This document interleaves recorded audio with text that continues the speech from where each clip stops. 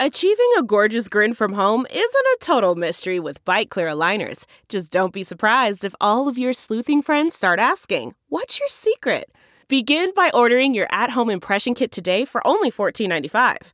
Byte Clear aligners are doctor-directed and delivered to your door.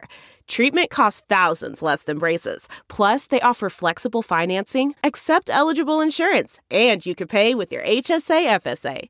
Get 80% off your impression kit when you use code WONDERY at Byte.com. That's BYTE.com. Start your confidence journey today with Byte. Hey friends, welcome to the Bustle Huddle. I'm Caitlin Aber, your host and senior features editor here at Bustle. This week's episode, we're shining a spotlight on witchcraft. Witches have been a part of our cultural narrative since Salem? Shakespeare? Actually, even further back than that. But recently, we've noticed that a certain type of witchcraft, crystals, altars, tarot cards, is definitely having a moment. Things that you only used to be able to find at occult bookstores in hippie towns are now a constant occurrence in our Instagram feeds. Today, we're looking into how young women are exploring the occult more openly than ever before, and how the public consumption of what was once a hidden practice can be both positive and problematic. You'll hear from Bustle editor and aspiring witch Gabby Moss, spiritual healer and bruja Natalie Farfan, and writer Casey Halter, whose practice is a family affair. But before we begin, here's a clip from one of our favorite witchy movies of all time. How do I get down?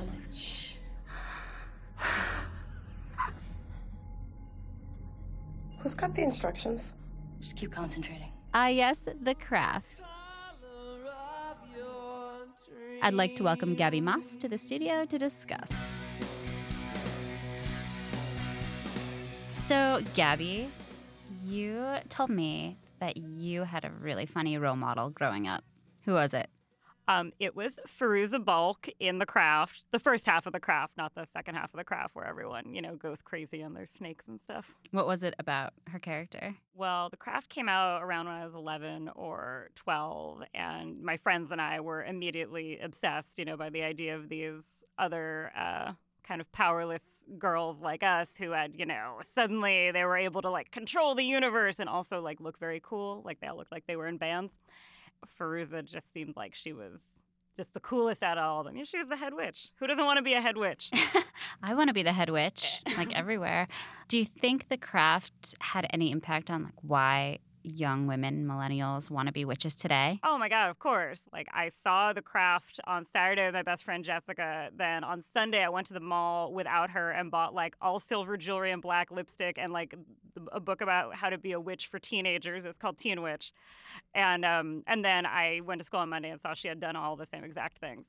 So we didn't stick with it, but I'm sure plenty of people did. Do you think The Craft influenced, or how has it influenced your personal style? Definitely influenced my personal style in that I am pushing 40 and I still dress like a goth teenager. I think it just imprinted on my mind that basically dressing like a teenage witch who attends Catholic school is just the coolest way anyone could look. I did not ever try to hex anybody because the lesson of The Craft is that it will come back at you times 3. Do you think there's some connection between growing up, in the suburbs and wanting to be different in the way that the people in The Craft were? I mean, yeah, for me, I think there definitely was, growing up in these very vanilla suburbs in Connecticut, and I was already considered kind of different. My parents were divorced, which was unusual at the time, and we had less money than other people, and so your differences already really popped.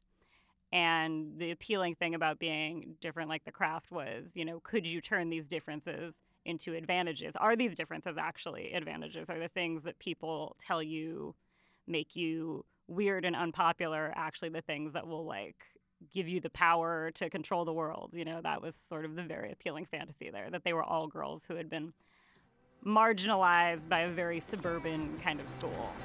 Girls, watch out for those weirdos. We are the weirdos, mister. If you could say one thing to Fairuza Balk, what would it be? It would be that I love her Twitter, and I think she did great work on the island of Dr. Moreau, and it doesn't get enough credit.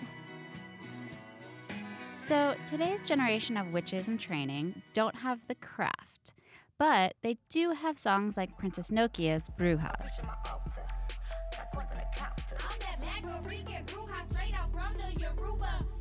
Like anything with deep historical roots, it's important to recognize the fine line between what is cool and what is the commercialization of a culture. Natalie Farfan, a self-proclaimed bruja and host of the witchy podcast Morado Lens, runs La Brujas Club, a monthly meeting at the New York City feminist bookstore Blue Stockings. Bustle's books editor, Christina Ariola, sat down with Natalie to learn more. So I guess we should start at the very beginning, Okay. which is, what does being a bruja or a witch mean to you? Being a bruja is about tapping into your intuition. Being a bruja is about understanding where your ancestors came from and telling that story with as much precision and passion as possible so that your roots never die. I think that's where we should ground ourselves. That should be the foundation. So have you always felt this strongly by your intuition, or was that sort of a growing process for you? It started with my mother. She was a bruja. She did practice Santeria. She did read the tarot. At a very young age, she had me go to a lot of these rituals and ceremonies. And I remember her one time giving me like these necklaces that were her babalao gave her, and they were to protect me. And I remember like the minute she left the house and she went to work, me looking up to God and being like, is this the right direction for me? I was like 10. And I remember hearing the word no, like in my head, like no, throw that out. And I remember taking it out of my hands, out the window, and praying to God to save me of these demons that my mother's bringing into my life. And I remember throwing, like literally flicking that out the window somewhere like a baseball player, and thinking how much my mother was gonna like be upset when she got back, because she paid a lot of money for this bracelet, not because it's made out of gold, but it's been healed by this babalao. So there went $500, and she was kind of upset. I told her it broke at the time. And when something pops like that, it means that something bad was going to come get you, and that protected you. Oh, okay. So in her mind, her She $500 was like, okay, well spent. well spent, yeah. And in my head, I'm like, it's some of it becomes business. So even within the Santeria worlds of practitioners of many years, there's this business side. And you have to understand that, if it starts to feel like you're working to support that, then you're not, I don't think, in the right path to being a bruja. I think you're just part of a cult that charges you. It's like being in a religion and like having to pay your money, every time they come around. I think being a bruja is about yourself. But that's what started me off to understand that. Then my mom passed in 98, and it was the biggest shame because the family made her think that everything she had done through her brujaness was bad and dark, and that's why she was, in essence, dying of cancer. At the time, I thought it was so real. So she had to give up her whole shrine. She had these babalaos that came and took it from her, the people who prepared it for her, and they released her from the religion, quote unquote, like you're going to God without being a santera or whatever. And the priest came afterwards, our like Catholic priest that we've known all our life, and he blessed her, and he told her that now she's with God because she's no longer with this religion. It took many years, this is 98, for me to be okay with even talking about my mom being in this religion. So yeah, I wasn't like a proud bruja, quote unquote. I looked at it as negative as most of the world does, I think even still today. It wasn't until college that I wanted to just find myself again. And I was still hurting from that death. So I started to go into deep meditation. I really want to hear more about that. But quickly before we move on, because I know a lot of people probably don't know, your mom practiced Santeria and was a bruja. Are those two things separate for you? So the difference between Santeria and Brujeria, Santeria is actually a religion. It's like being a Catholic. It's like being a Methodist. It's like being a Jewish person. Like it's a full-on religion. What happened was it's a Yoruban tribe religion. It came from the Yoruba tribe, which is in Africa. The original slaves of Cuba and Haiti, they were African-American people that practiced this. This was their tribe. Unfortunately, they were not allowed to practice it freely. So what they decided to do, and it was a very successful campaign for them, they changed a lot of their deities that pertain to Yoruba tribe and made them use Catholic saints as a way to disguise what they were doing. Brujeria is the practice of spirituality.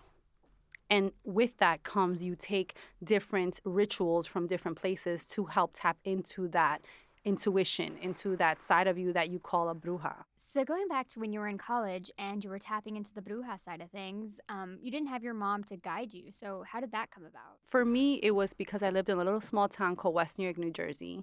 And there actually were a lot of brujas in that neighborhood, a lot of Cuban brujas specifically. And I was taken under the wing of a few of them that knew my mother, loved her, and understood that I wasn't her, but that I still had powers that they wanted to help bring forward. So their whole thing is like, I know you don't want to practice it like this, so why don't you just start praying to your mother and burning. It was always about burning for them. Burning herbs and plants is very much part of every bruja's ritual. So in our case, it was Palo Santo, which comes from the Amazon, Colombia, Ecuador, Peru. And although that sounds silly, it's what ignited the rest of my other rituals. Then I just started to do a lot of research after that. I said, I want to know more, and it can't just be Santeria. Like, this whole bruja thing is more than that, because when I go speak to this lady who's not a santera and she's able to tell me truth that she doesn't know through a tarot reading or through a spiritual reading, she's in tune with something else, and I don't know what that is, but I want to know more. I want everyone to understand there's a negative connotation to the word bruja, to the word witch, which means the same thing. And I want to turn that taboo upside down. It's more about empowerment. And with our political climate, I think it's kind of like the rise of brujas have come out of that, or women wanting to understand it more, because it is a collective force that's going to make the difference. I hate the word trend, but I love that it's become something that people are curious about. Okay, so you said that you don't like the word trend, but it definitely is popular. Do you think that this popularity does a disservice to the bruja community? Well, I think that the service comes, it's colonization. It's happened for all our lives, So when I was at Standing Rock with my co-host Cindy from Morado Lands, and we were with the elders of the Lakota and Dakota tribe, and here they are burning sage and creating these very, what they call like the holy fire, and you can't, And then when you go to Urban Outfitters like the week after and you see the same sage and them trying to package everything to look very like spiritual and bruja, it's a little, it's annoying, that they're trying to monetize off a very spiritual movement. But I understand that it's a business as well. So to that I say, it's like, if you are a bruja or a practicing bruja, want to know more about it, don't buy your stuff when it pertains to like spirituality at Urban Outfitters, because it's the energy itself is not even being put into it. It's being mass produced. So you're just getting, this it's like fast fashion. You're getting fast spiritual stuff. And what's good about fast fashion? Nothing. Think of it like that when it comes to consuming spiritual objects, and try to go to what they are, the botanicas in the neighborhoods or other spiritual stores that they have all over New York City. So do you think that everyone has the ability to be a bruja? Absolutely. I think that the feminine intuition, the feminine divine is something the women are born with instinctively. So it's like we have it, whether we use it or not. It's really up to us. How do you kind of like refine the power of your intuition? Like, what are some steps for doing that? One main thing, and it's done everywhere, is just meditation. And meditation looks very different for many people, but I think for most of us it should be about just being in silence with yourself. Journal. Like, if you have a journal, if you don't, please buy one. Write. Like, it's not for the public, it's for yourself. The way you describe it, it almost sounds more just like healthy coping mechanisms, when I think people have an idea that it is very sort of like mystical and like involves like potions and like It can be. I think it's a little bit of both. I believe in potions. I do potions as well. I believe in baños, which is what the Spanish people call it. So like when women come to me like, Nat, I've been having really bad luck with work, or Nat, I've been having so much difficulty communicating my feelings in a relationship, I give them baños, and those baños deal with a lot of herbs, a lot of love, and a lot of moon and sunlight energy. I'm a really big believer of the moon. I pray to the moon almost every day. So magic is plays a big part of all these communication routes that I'm giving. And you have to believe, when I'm at my worst and lost, I call upon my ancestors and the moonlight, and I sometimes cry like I'm lost. I need this help. I need guidance. Show me the way. I'm asking this from the bottom of my heart, and it's absolutely happened. So you said before that, anyone can be a bruja, but do you think that anyone can call themselves a bruja? Do you think that maybe at a certain point, it takes a certain amount of meditating or research? Yeah, Or well, I would like that people who are truly calling themselves brujas are people who are putting in the healing work as well. It's like saying you're a lawyer and you're not practicing law. Like, no, you went to school for law, which is great, right? But are you still a lawyer? So I think these titles is what keeps people not going in deeper, right? If you want to call yourself a bruja, go for it, right? And if you're healing, beautiful. If you're not, then you're a bruja. You're a bruja in practice, and you can say that too. But don't claim the word so powerfully if you're not really putting in the work that goes into being this curandera or healer, or educator to other women. Being a bruja is not about just yourself. That's what I'm trying to get at. You start with yourself, and then you have to go external. yeah, and I think that we are kind of in this cultural moment where it seems like using the word witch has become kind of just like a Say it. yeah, like I think there was a Reductors headline that was like how to make calling yourself a witch your whole personality, and it kind of has lost a little bit of its meaning. But I do think that there are some people who are putting in a lot of the healing work, and do you think that the term bruja, is that something that can be exclusively used by Latinx people? I mean, look, I think that there's Black girl magic. I think there's Native American magic. There's European magic. We all start to understand the different powers that we're bringing from all these cultures, and where it's at its intersectional feminism. If it's not intersectional, it's racist. I'm Latina, but I have to say, there's got to be more breadth, right? If not, then we're just going to segregate all the brujas from one another, and there's no collective power in that. It's our responsibility, I think. That's the only thing I will say. With the word bruja, if you're going to go ahead and take it and own it, truly own it, know the responsibilities that come with it. Just don't do it to brand yourself, because then you're just another Urban Outfitters. Awesome. Well, thank you so much for being with us today. Thank you, was ladies. really, really enlightening. Thank you, future brujas or fellow brujas. Brujas in the making. Yes. Thanks, Natalie and Christina. You can find Natalie on Twitter at Natalie Farfan. Family connection is often a big part of witchcraft.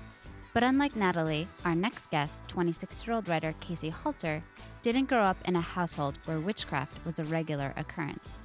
In fact, it wasn't until recently that she learned about her generations-old link to the craft. So Casey, I'm so excited to have you here at the Bustle Huddle. Thanks.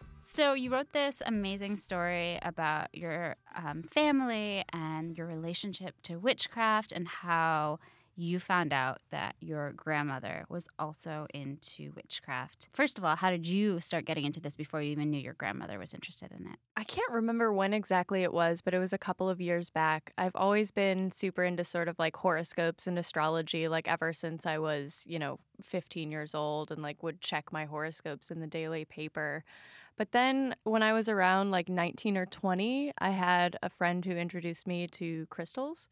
And then as I was buying more and more crystals, I started just sort of displaying them out on my dresser and sort of just intuitively building an altar, which is what a lot of witches have, altars in their homes that just sort of worship certain gods or themselves and are a place to put all of their magical items. So you have this story about being on Long Island with your family. Why were you there? I go and visit my aunt and uncle every couple of months or so. They're super close, and my uncle and I were drinking bourbon at their dining room table, which we do a lot. And I was just sort of a little bit drunk, telling him that I started doing this numerology stuff and how I really spooked out my friend Zach. And he just sort of got quiet. And it's interesting because he's a very gregarious, loud, boisterous person. So to see him get quiet was really interesting. And he just sort of gave me a knowing look and said, "I have something to give you." He walked downstairs into his office, and he came back up, and there was this black handkerchief. And he opened it up and just basically told me, "Your grandmother referred to herself as a white witch. I think you should have this." It was originally in my office for a lot of years. So he slid the cards across the table to me, and I kind of looked at him in awe. I never really knew a lot about her, and I never knew that she was into tarot or a witch. So at that point, I kind of started on a journey to find out more about her. She was not involved in doing any evil at all.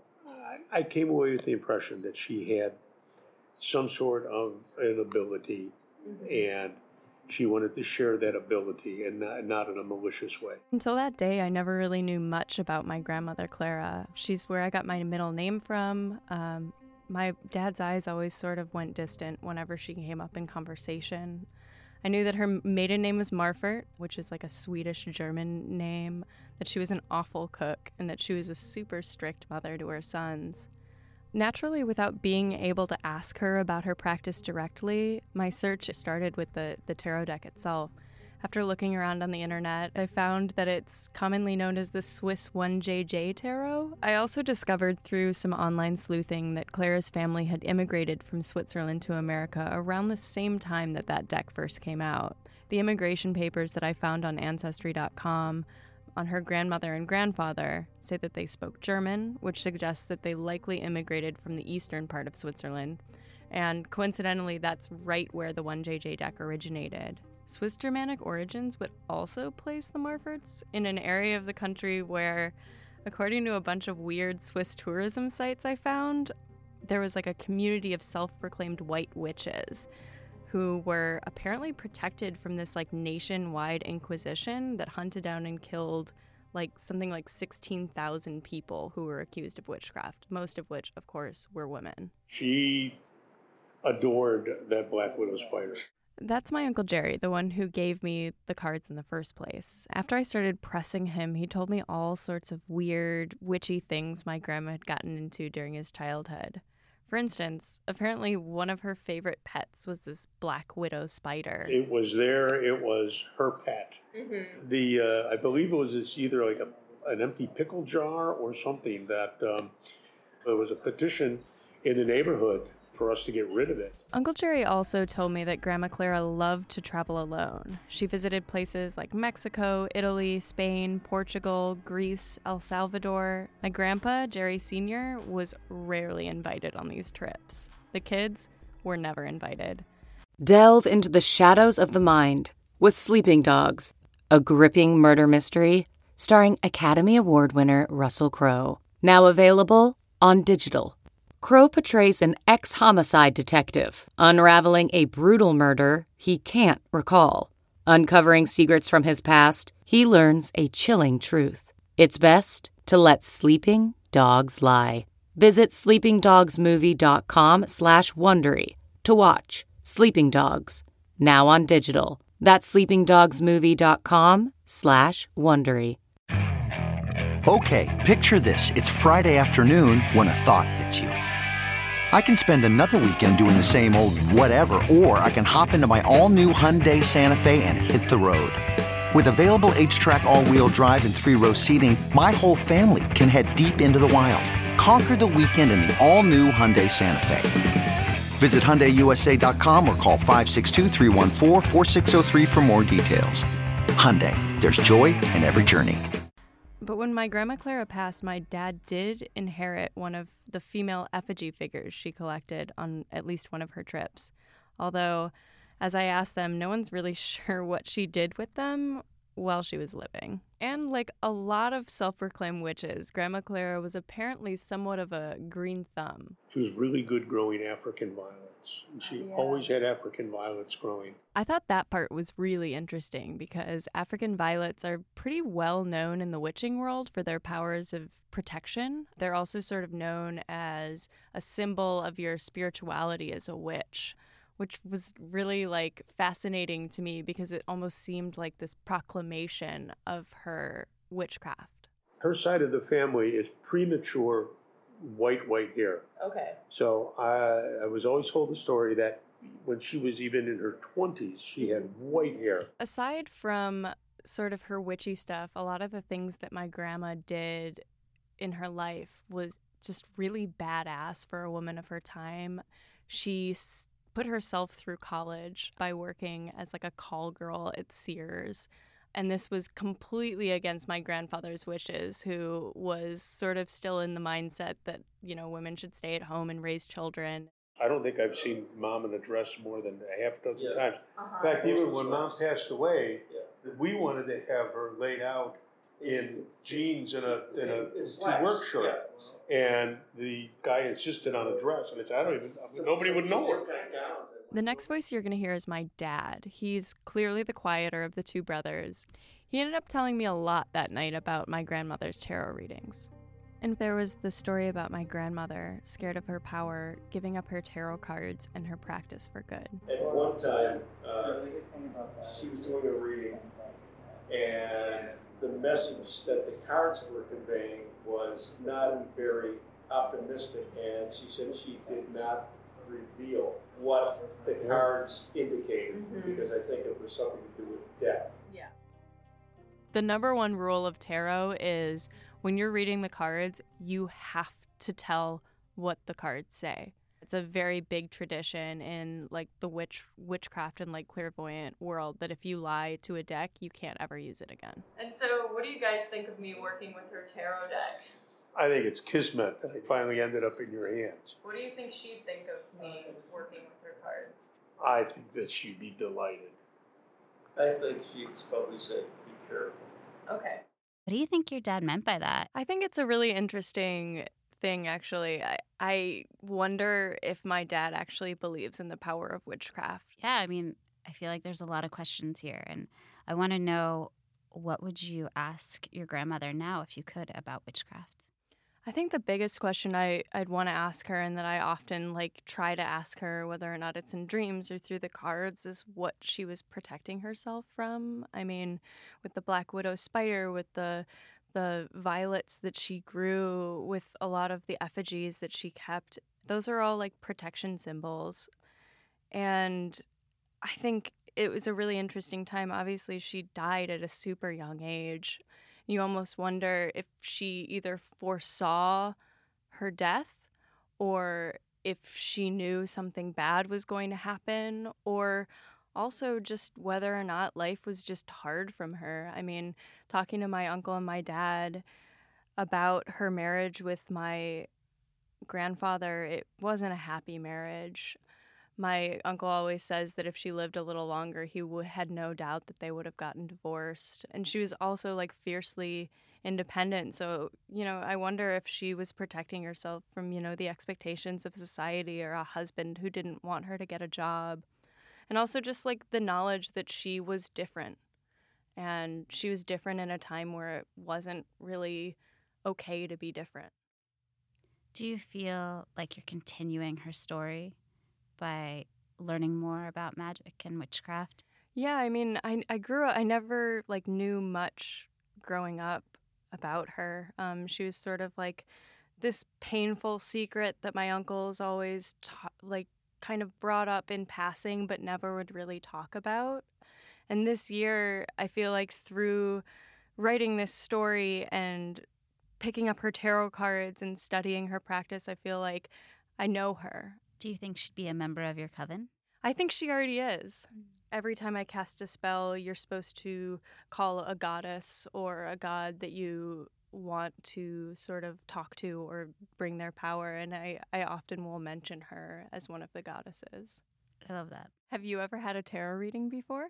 I never have, and I'm super curious, but also really scared. Well, I'll give you, if you want, I can give you a little 3-card reading or something. With your grandmother's cards? Yes, of course. All right, sure, let's do it. All right, I'm going to shuffle first, and then I'm going to ask you to shuffle as well. You always have to grab the cards with your left hand. So what is your question for this reading? So in December, I turned 34, and I've been married for a few years now. And so my husband and I are trying to decide if we want to have kids. And I guess that's my question. It's the question I'm asking right now in my life. All right. I'm excited about this. I've never done a baby reading before. It's really scary. All right. So this is a typical 3-card spread. So this is past, present, future. The past is the Star reversed. The present is the Knight of Wands. And the future is the King of Pentacles. It's interesting because the Star reversed, the Star is all about receptivity and giving. There's sort of this balance, and it's almost as if that got disrupted. Maybe this conversation that you guys are having is stemming from this feeling that there's something missing. The Knight of Wands is a very angry-looking man with a mustache. If you notice, he's looking a different direction from the horse. You guys might be thinking in sort of different directions. Yep. Yeah.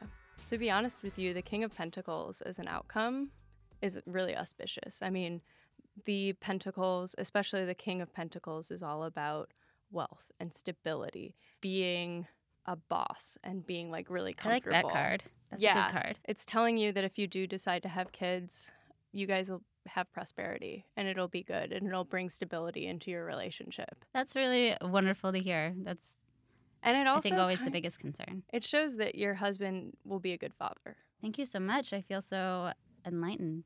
I almost want to cry. That's really nice. That was our producer, Hannah, cheering for me. My grandma was very kind to you in that reading. She wants you to have babies. Well, I think she was probably a really cool lady. So we'd probably get along.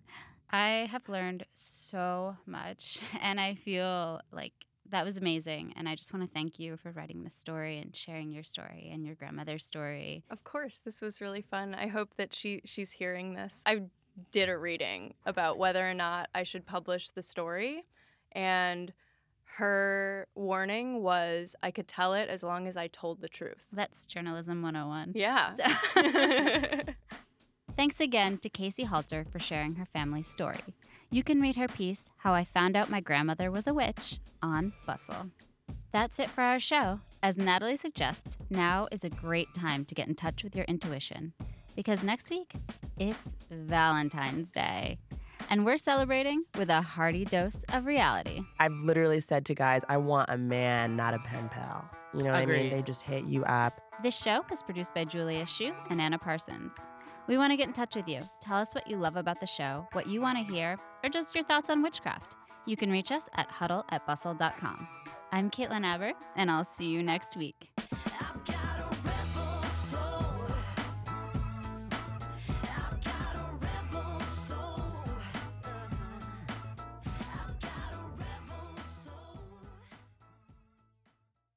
Why? Why? If you have T-Mobile 5G home internet, you might be hearing this Why? a lot. Why? Every time your internet slows down during the busiest hours. Why? Why? Because your network gives priority to cell phone users. Why? Good question. Why not switch to Cox Internet with 2 times faster download speeds than T-Mobile 5G home internet during peak hours? Okay. Stop the whys and visit cox.com/5G home for details. T-Mobile prioritizes certain T-Mobile phone users over home internet users during times of congestion.